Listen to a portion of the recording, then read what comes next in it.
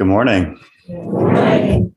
It's really good to look out and see you all and your very supportive faces. It's really helpful to me to see your supportive faces every Sunday, but especially sitting here this Sunday. Thank you for being here. I'd like to thank my teacher, Galen Roshi. Galen is in California today at Green Gulch, helping to lead the Abbott's funeral for Mel Weitzman Roshi. So she couldn't be with us today, but I'm grateful to Galen Roshi for inviting me to give a Dharma talk on this very warm and very auspicious day. Today is a significant day in several ways. Today is June 19, or Juneteenth. On June 19, 1865, the news finally reached enslaved African American people in Galveston that the Civil War had ended 2 months earlier, and they were finally free. Juneteenth is a day to celebrate that occasion. It's also a time to acknowledge that progress toward equality has been slow and that we have a lot left to do. June is also Pride Month. Happy Pride to our LGBTQ Sangha members, our Queer Dharma group, my Dharma sisters, and all of our allies. And I think that covers everyone here and everyone on Zoom. Hello, good morning. So happy Pride to you all. And of course, it's Father's Day. Happy Father's Day, whether you are a father or you have a father, or you're working to overthrow the patriarchy.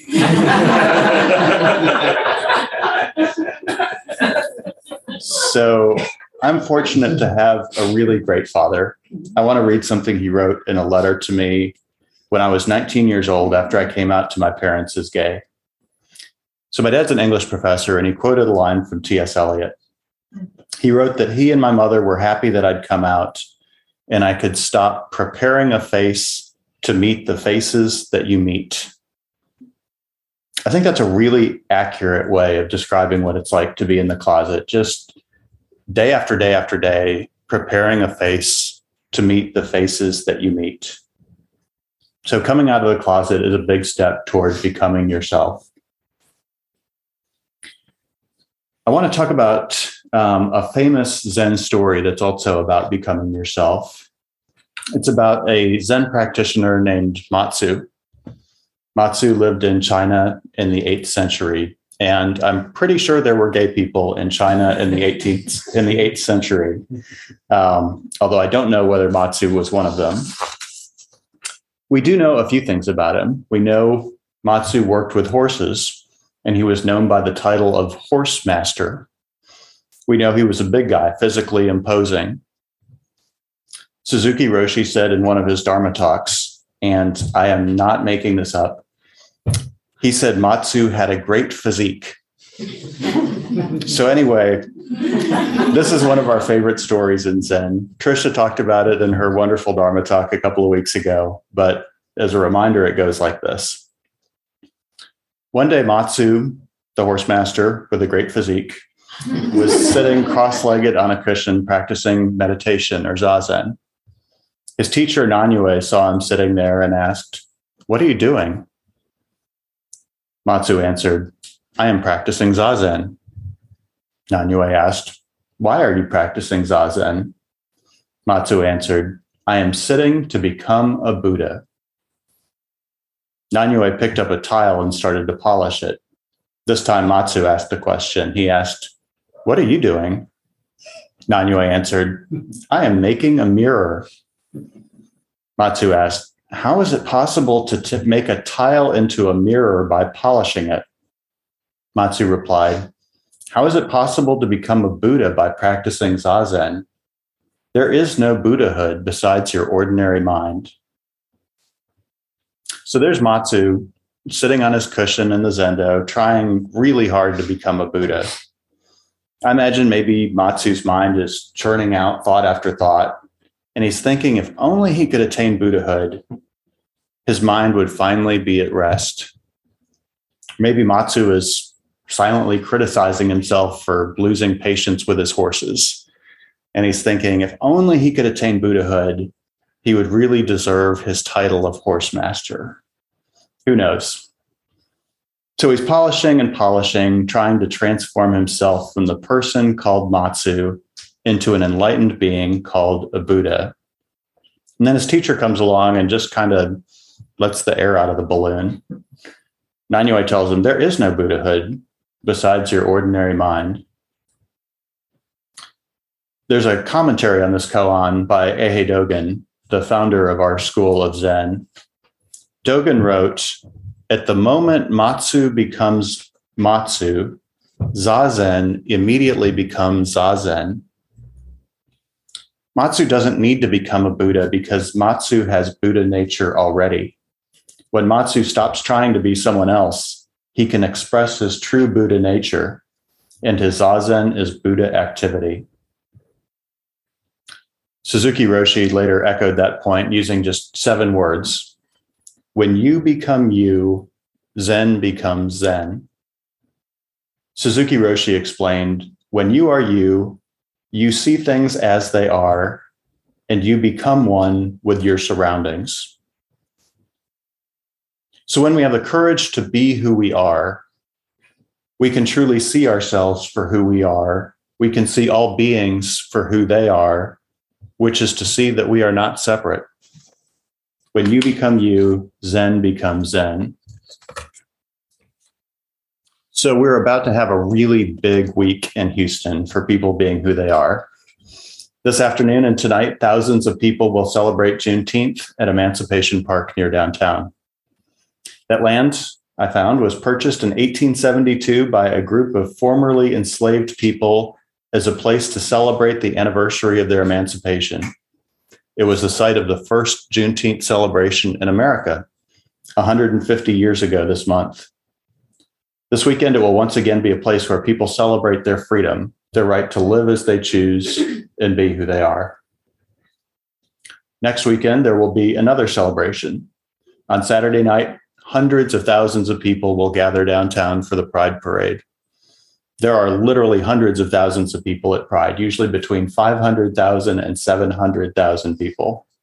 There are people from all over the city, people who drive downtown from the suburbs, people who come to Houston for the weekend or the week from small towns across South Texas and East Texas and Louisiana and all over the South. And many of these hundreds of thousands of people are enjoying the one time of the year when they can just really go all out and celebrate who they are. And many of these hundreds of thousands of people are allies, straight people who come downtown to celebrate that queer people can celebrate who they are. Pride has come a long way over the years. I'm sure many of you know that Pride began with the Stonewall riot in 1969, which was a small but spirited protest against police who harassed and arrested gay people in New York City. My first Pride Parade was 21 years after that, in 1990, in North Carolina. It was organized mostly by the Gay and Lesbian Student Association at the college down the road from us, UNC Chapel Hill. Except it actually wasn't a student organization at the time, because 2 years before that, they'd had a campus-wide vote. And the campus-wide vote was that there was not going to be a Gay and Lesbian Association at UNC Chapel Hill. So technically, the group no longer existed. They got erased. But they organized a parade anyway. It was 1990, and they gave the event an optimistic theme: marching into the gay 90s.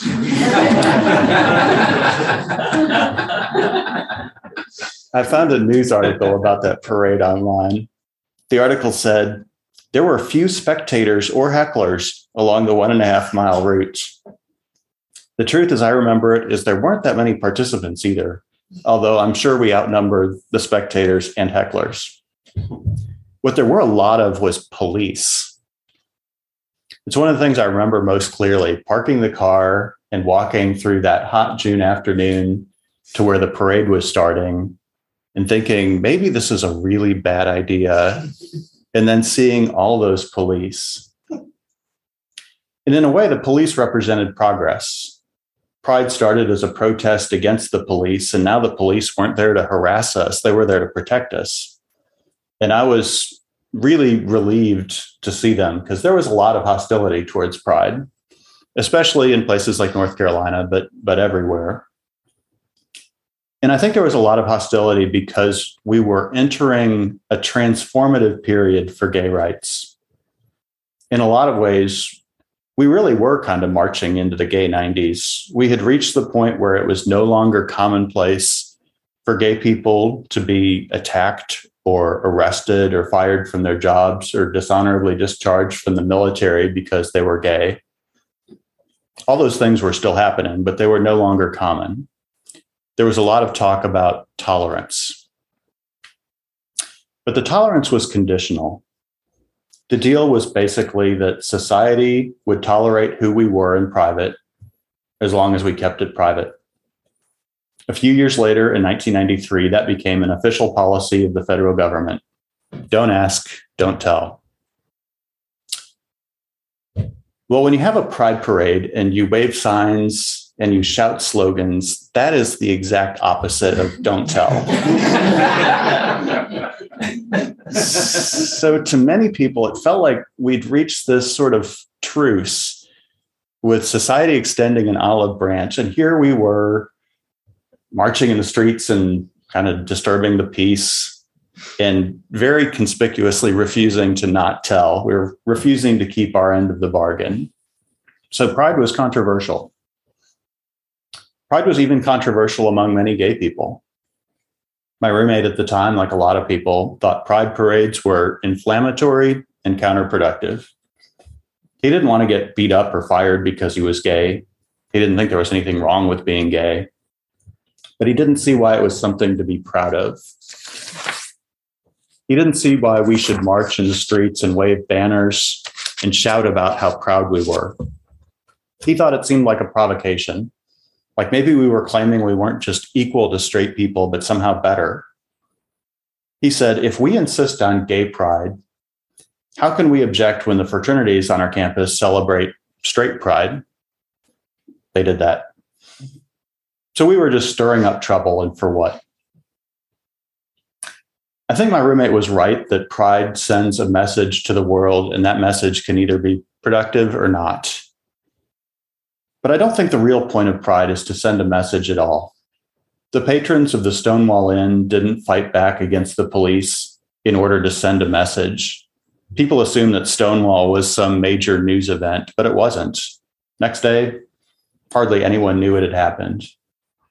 But when the police raided the Stonewall Inn, the people there weren't fighting back in order to send a message to the world that they shouldn't be shoved into police vans. They were just literally physically refusing to be shoved into police vans.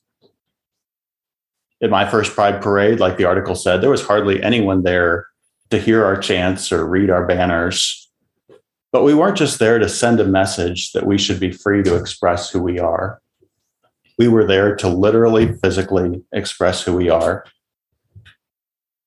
The right to express who you truly are isn't a right that you can exercise by yourself in private. As queer people, we can only express our legitimacy and our pride by getting out there and being ourselves in public. So it's really important to have pride celebrations. It's important to have that ritual. Pride celebrations follow a long tradition of marginalized groups using rituals to form and shape and express their identities. There are countless examples, but one that stood out to me recently came from one of Trisha's daily emails to the participants in our practice period. Trisha shared an excerpt from a book about Zen women in Japan. It's called Bringing Zen Home, The Healing Heart of Japanese Women's Rituals by an author named Paula Arai. The book describes how Zen women in Japan developed a set of rituals. They made these rituals up. They weren't set out in scripture. They created these rituals. The book describes how these women began gathering together for calligraphy and sutra copying, which some of us have been doing during the practice period. They write short poems and give them to each other as gifts. They compose and sing hymns with lyrics based on Buddhist scripture. They practice ikebana, or flower arranging, the same tradition that gives us the beautiful arrangements we have here at the Zen Center. Actually, it's Gail who gives us the beautiful arrangements that we have today at the Zen Center, but using the tradition of ikebana. So the book explores how Japanese women have used these rituals to invent, control, and interpret their traditions and cultures.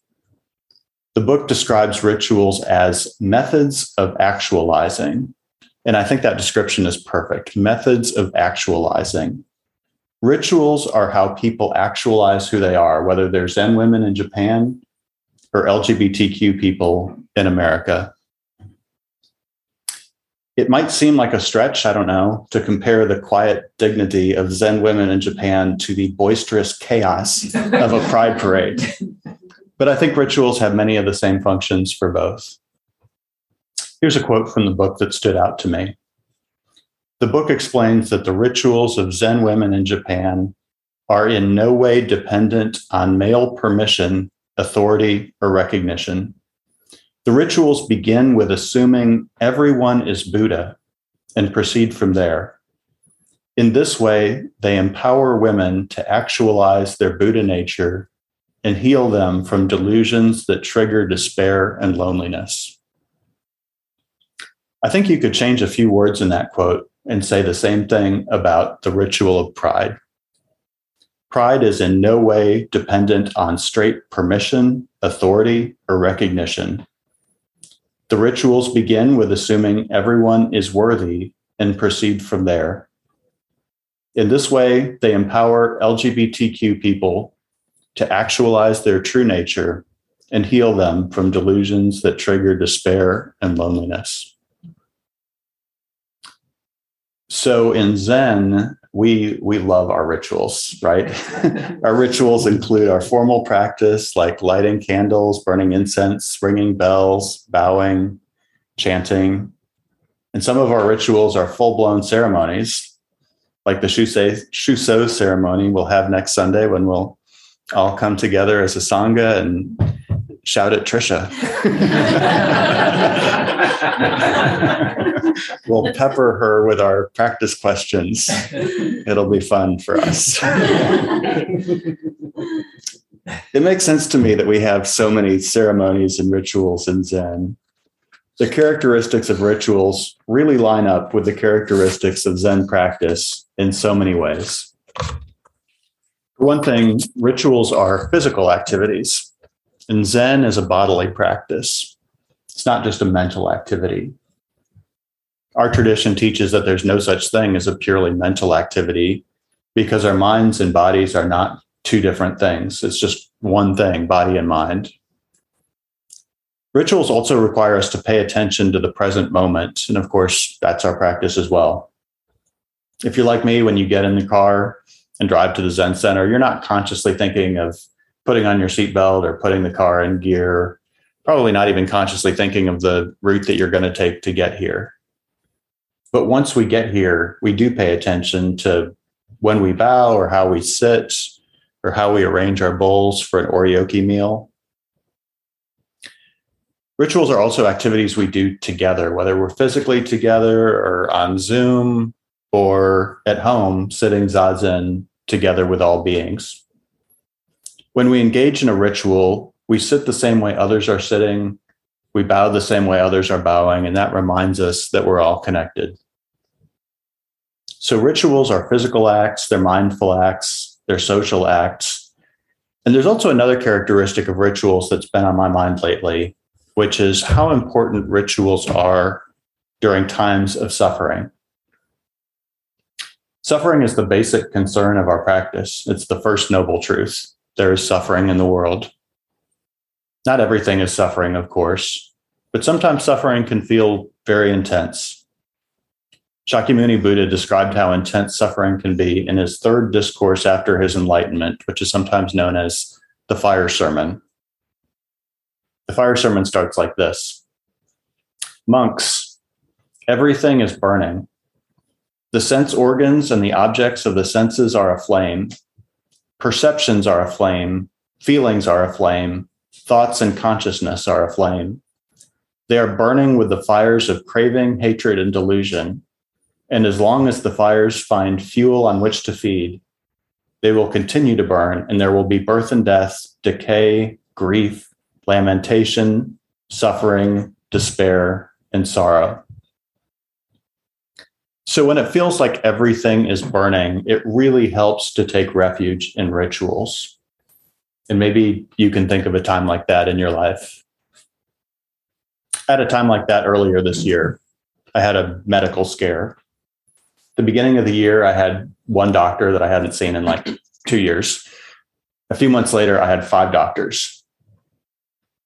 It looks like it was just a scare and I'm going to be fine. But for a few months, I spent a lot of time sitting in waiting rooms, filling out forms, getting tests done, waiting for the results, going over the results with my doctors, getting more tests done, and just generally worrying a lot.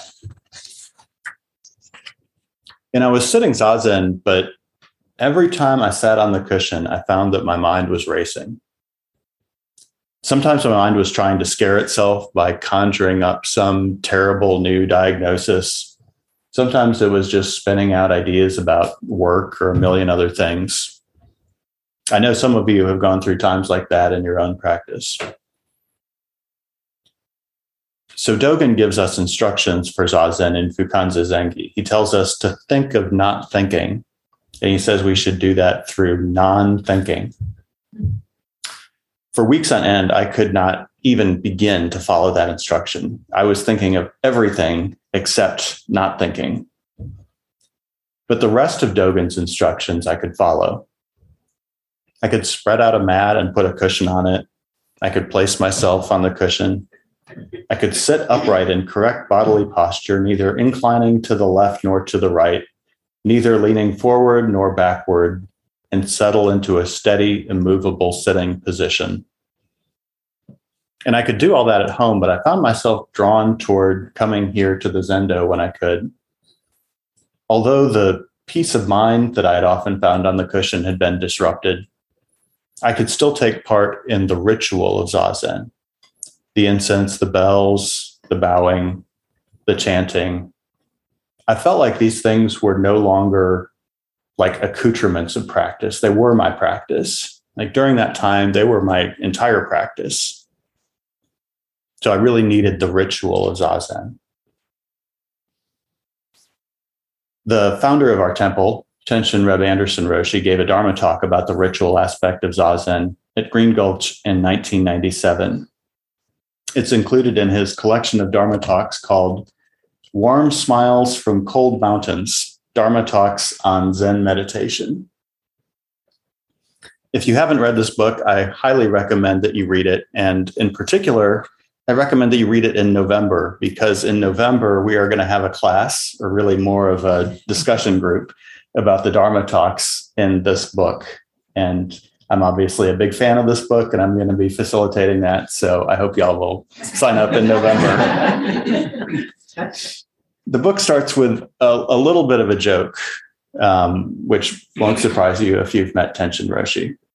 The first sentence is, "What I want to talk about is zazen." Then he says, "Zazen means," well, no one knows what it means. Zazen is zazen. Fortunately, the book doesn't just end there. Tenshin Roshi goes on to say a lot of really helpful things about zazen. I think the point he's making there at the beginning of the book is just that zazen is a tricky thing to write a book about. You can't just reduce it to a set of steps or instructions. One of the Dharma talks in the book is called A Ceremony for the Encouragement of Zazen. Tenshin Roshi explains in that Dharma talk that conventionally speaking, Zen students say, "Now I am going to the meditation hall to do zazen." However, this is Tenshin Roshi speaking, The formal actions that you or I perform in assuming the traditional bodily posture of sitting meditation are not actually the Zazen of the Buddha ancestors. Their Zazen has nothing to do with sitting or lying down. That's what Dogen tells us in Fukan Zazengi. Zazen has nothing whatever to do with sitting or lying down. But not long after Dogen tells us that Zazen has nothing whatever to do with sitting, he tells us the character of our school of Zen is simply devotion to sitting, total engagement in immovable sitting. So there's the question. If Zazen has nothing to do with sitting, why is our school of Zen totally devoted to sitting? Or to put it another way, why do we need the ceremony? I like the way Tenshin Roshi explains this. One clue is right there in the title of the Dharma talk, a ceremony for the encouragement of Zazen. The ritual of Zazen encourages the true practice of Zazen. Tenshin Roshi says that as human beings, we need forms to help us relate to the formless.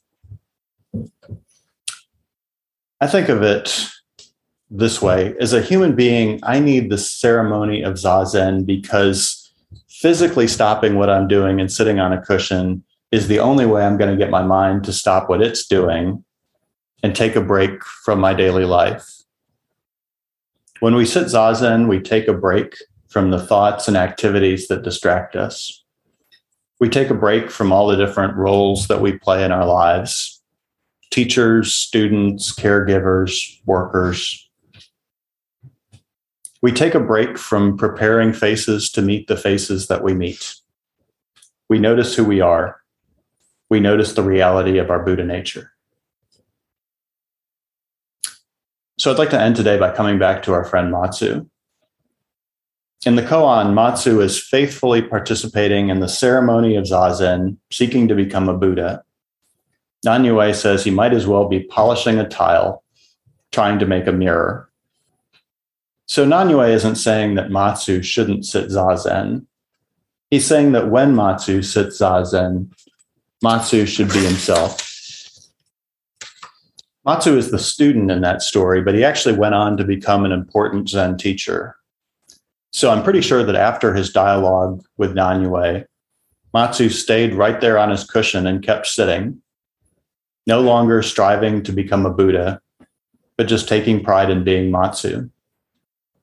So this week, as you're sitting on your cushion or waving your rainbow flag, or both, I hope you will take pride in being yourself.